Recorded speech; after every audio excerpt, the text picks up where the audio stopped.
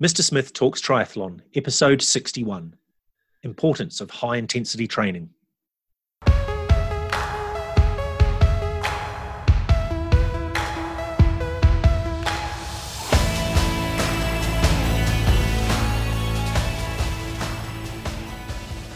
Mr. Smith Talks Triathlon, practical triathlon advice for everyday athletes.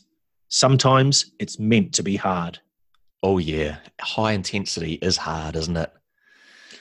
Yeah, it'd be nice to just cruise along through all of those sessions, Gerard. But we talked about low intensity last week. We've gone to the other end of the spectrum. And what you said there is exactly why we've got to have some low intensity, some high intensity, that cruise along in between. Because that is a common place that people go to, kind of that comfortable, semi-comfortable in between. And we want to make sure that we get the full benefit out of everything that we're doing in training, rather than just being stuck in between all the time. Yeah, the grey zone where it's not, it's training, but it's not getting the benefits that you would get if you were in low or high in the appropriate zone. And if that's the grey zone, then high is definitely the red zone, isn't it? Yeah, it is. Before we go into the high, so last week we talked about low intensity, and you mentioned about it being sort of the 80-20 rule. 80% of what we do is low. So just bearing in mind it is 80% of the time. Quick summary of some of the points that we covered there. Yeah, for sure. So the big thing about low intensity is it's about our long-term development as athletes. You can go out and do a lot of low intensity, and it doesn't make you faster here and today and now, but over the long term, as you accumulate more and more of that, it does give you a bigger base to do your harder training on and get more benefit out of that. Yeah. So that doesn't mean to say that low intensity on its own is worthless. It's so much happens. You get so much because if you are spending roughly that 80% of your time at this, that's a huge benefit that you're getting from that. Yeah. The reason it doesn't often feel hard enough to people to feel like you're getting a benefit, though. So that's where a lot of the mental barriers are with it. Yep. And you talked about feeling it. The old nose breathing was always a useful kind of way to assess whether you were at the right level. If you don't have the beauty of sort of power meters, that type of technology. So if you can breathe through your nose for many, many minutes on end, then you are at low intensity, very roughly. There is a difference between comfortably breathing through the nose, which is most low intensity. I know we do a few tests of how fast or how hard can you go sustaining it, still breathing through the nose, which is kind of the upper limit of that low intensity. But that doesn't mean that you should always be trying to be at the upper end of a training zone, because training zones aren't exact black and white breakpoints. They're just an arbitrary point that we have to put in just for the sake of differentiating with zones. The body doesn't recognize those. The body just doesn't instantly switch from one to the other. It makes kind of a graduated process through. So if you are always busting a gut to be at the top of a training zone, well, you might still be pushing just a little bit too hard too often. Mm. Yeah, and they are, whether they are a running training zone, whether it be pace or heart rate, or whether it's a power on the bike, I've certainly noticed that there's, I won't say they're broad, but there's plenty of room to move. Yeah. There might be, in my case, 40 watts between the low end of low and the high end of low. Yeah. So otherwise it becomes really hard. You get focused on trying to stick to an exact number. Yeah. It's hard enough doing the exercise, let alone getting your brain to try and focus on that. So there's room to move. Yep, definitely. So like we said, a big part of time at low intensity, it's good for our long-term development, and it's good for health in the long term as well, not smashing ourselves all the time. So it gives you that magical base to do what is definitely not nose breathing activities, otherwise known as high intensity. So we're going to have a bit of a chat about those. And similar to last week, we talked about, the whys, the whats, the how much, etc. So what is, nose breathing is low intensity. Yep. What is high intensity? I could probably answer it myself, but I'll leave it to the expert.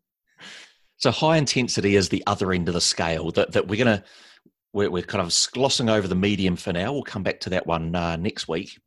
But high, it's for those who are familiar with the more sciencey terms, it's above your lactate threshold.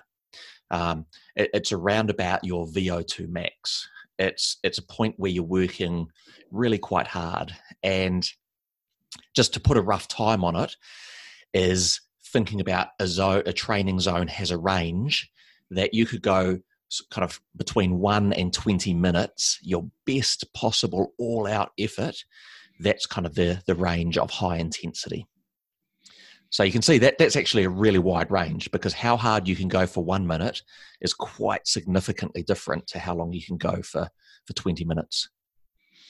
So something like, the 5K time trial for running, it's clearly, as you prescribe, this is all out best effort. Yeah. That's clearly going to be high intensity. Yeah, that's right. Yeah. And if we're doing, say, just repeats on the waterfront as we do in our squad runs, doing some speed reps, which might be anything from 30 seconds up to 3 minutes, those are high intensity as well. Yeah. Okay. Yeah. I think most people probably could have figured out what high intensity is, but useful to have an idea, from a time perspective. Yeah. What I could sustain for 1 minute would vary very differently to what I could sustain for 20 minutes. But that's why high intensity has a bit of a variance. That's it. Yeah. And again, we've got the what it is. Why do it? I could probably have a crack, but I'll put you on the spot one of these days. Yeah, well, yeah. I'll pretend, do as I say, not as I do. But, hey, that's my one. Yeah, why do we do it? Okay. So the obvious reason for doing it is your conditioning for top end performance. And for people who are doing short races, you imagine in a pool, the, say 100 or 200 meters at the Olympic level. That's very high intensity for those guys. So they have to really, really hone their training around being able to eke out every bit of performance at that level. For us, we're not racing at that level. Our races go for hours and hours. So it might seem somewhat counterintuitive to do high intensity training. But the fact is, as we age, we lose that top end potential. So our squad demographically has got people kind of towards the older end of the age groups, a lot of people 40 plus. So it's really valuable training to do frequently throughout the year, touching on these high intensity efforts to really try and hold up that top end of what our bodies are capable of for as long as we can.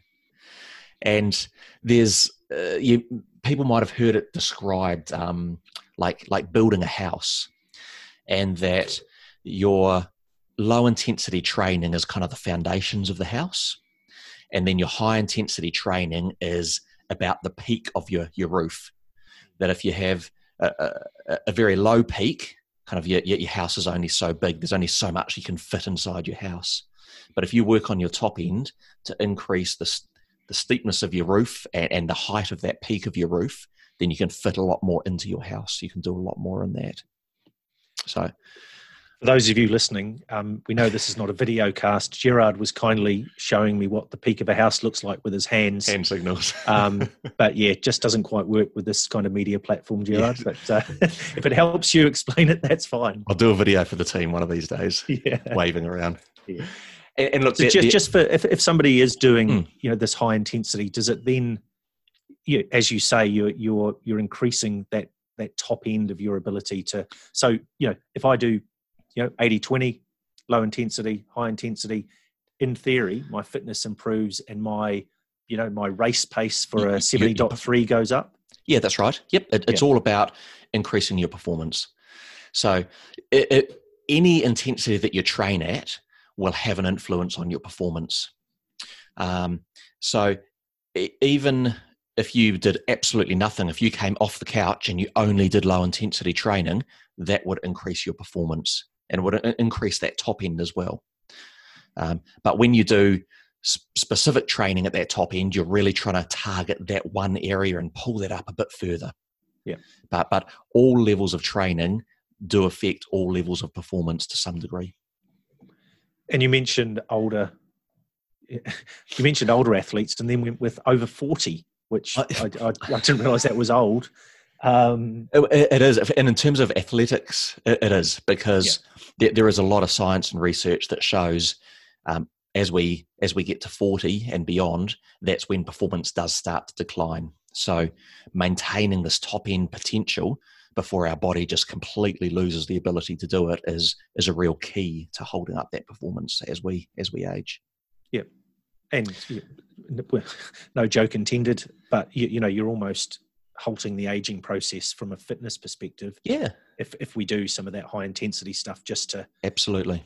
Whereas if you are an older athlete, if you just did low intensity, then eventually performance would start to decline a little bit, I guess. But okay. So slowly over the years it would. And just as an aside, high intensity and strength work are the two things for those over 40, which will have the biggest influence.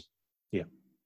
You mentioned a couple of times, not sure it was the last podcast, about athletes that are new to the sport. And I certainly remember the first time I ever followed a training plan, not one of yours. It was just something off the internet. It was very much about just running for time. Yeah. And it was at Doug pace every single time. There were no hill repeats. There was no high intensity, low intensity, medium this or whatever. Yeah. You mentioned that some people who are new to the sport kind of have one gear and that's it. Does this sort of high intensity, low intensity training help get them to understand the different gears they could and should have? Definitely, because you remember that it probably only felt like you had one gear. And so if we do some specific things to force you into kind of either end of those scales, then you will develop multiple gears as a result of that. Now, a new person doesn't need to do a lot of high intensity training. In fact, it should be very little, but it should be enough to help stimulate that top end and for them to learn the feel of it, so they understand the difference to use at different times. Yeah. And I think, I've certainly learned, again, I'm one guinea pig, but when you go through the varying types of training, when it does come to race day, what is your race pace and what's sustainable for the half marathon or the full marathon, depending which event you might be doing. So it's great for your fitness, but it also starts to allow you to give you those measures of, if I stay at this pace, I reckon I can do it. Yeah, definitely. Yeah.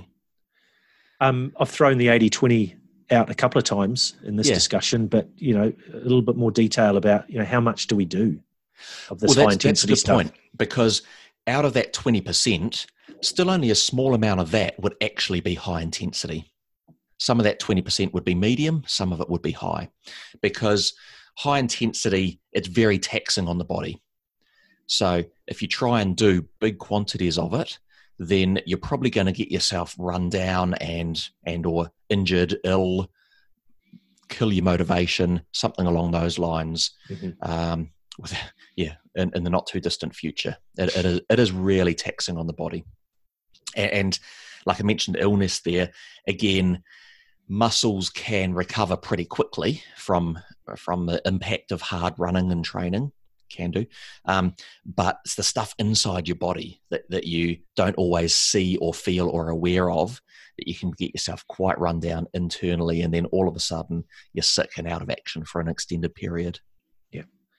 And like most things, it's a building process. You introduce high intensity sort of slowly but surely. Yeah, so I remember in the number of years ago when I started using a bit more high intensity in the training plans, some people go, well, what are we doing high intensity right at the start of training? Aren't we supposed to be building a base? And yes, it's when we use high intensity early on in the training process, it's really small quantities.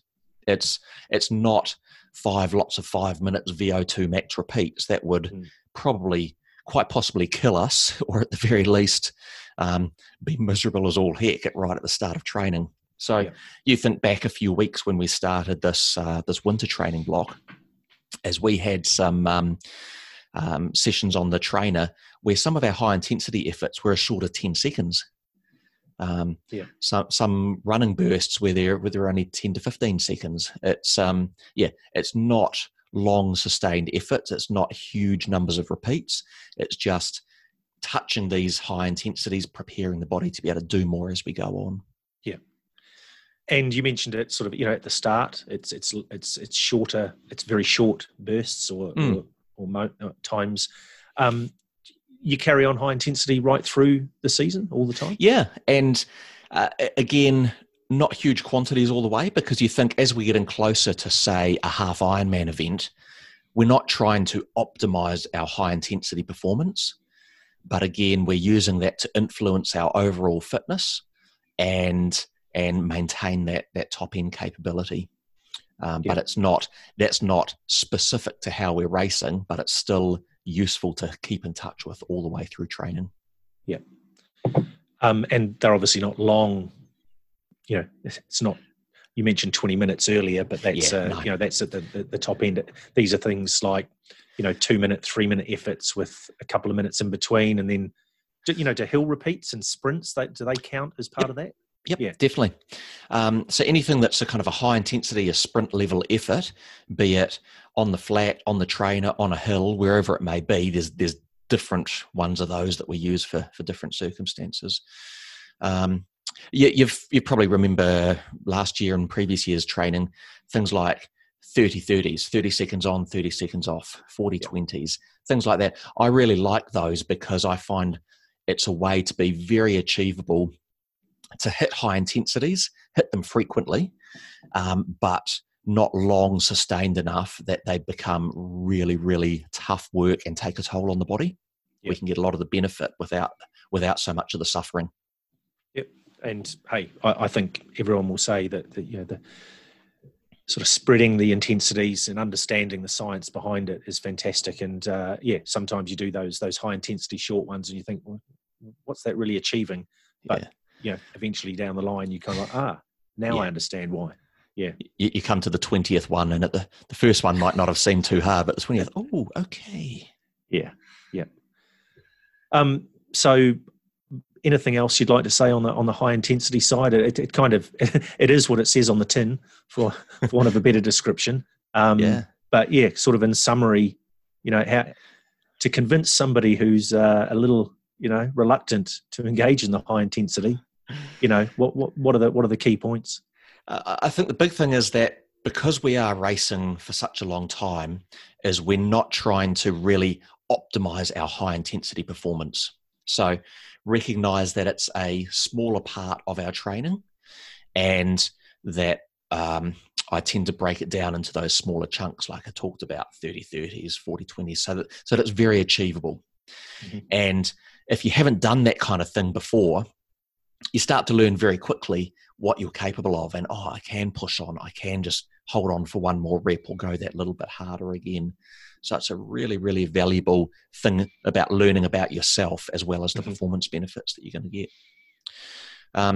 It's also, like I mentioned earlier, it's so valuable for older athletes, because otherwise, if we don't do it, come back in 5 years' time, we just won't be able to reach those same levels.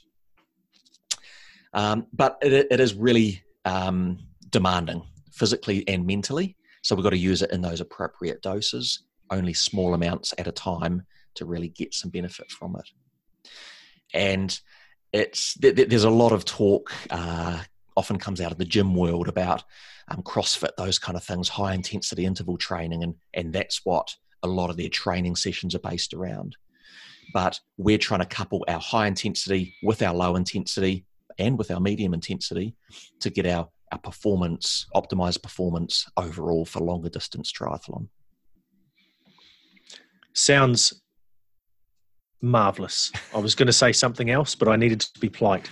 But yeah, I think over the years, Gerard, that have you doing my training schedule, it took a little to get my head around the not so much the difference, but the benefits. Yeah.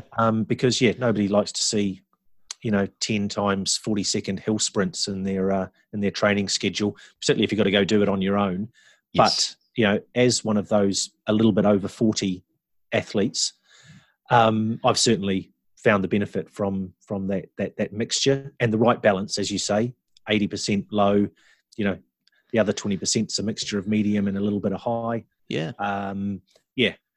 It's great variety, but the greatest thing I've got is the sort of the benefit. And, I might not be as fast as I was when I was 30, but I'm certainly faster than I thought I would be at my current age. Yep. Perfect. We'll see if we can wind back that clock over the next couple of years, see how close we can get. Yeah. Okay. You can do some great stuff, but I'm not sure you can work magic, mate. Right. So look, that is it. It's high intensity. It's not a huge part of our training, but it's a valuable part of our training. So thought well worth touching on here. And then we'll talk where medium intensity fits in next week. Fantastic. Thanks for your time as always. Thank you, Doug. Nice.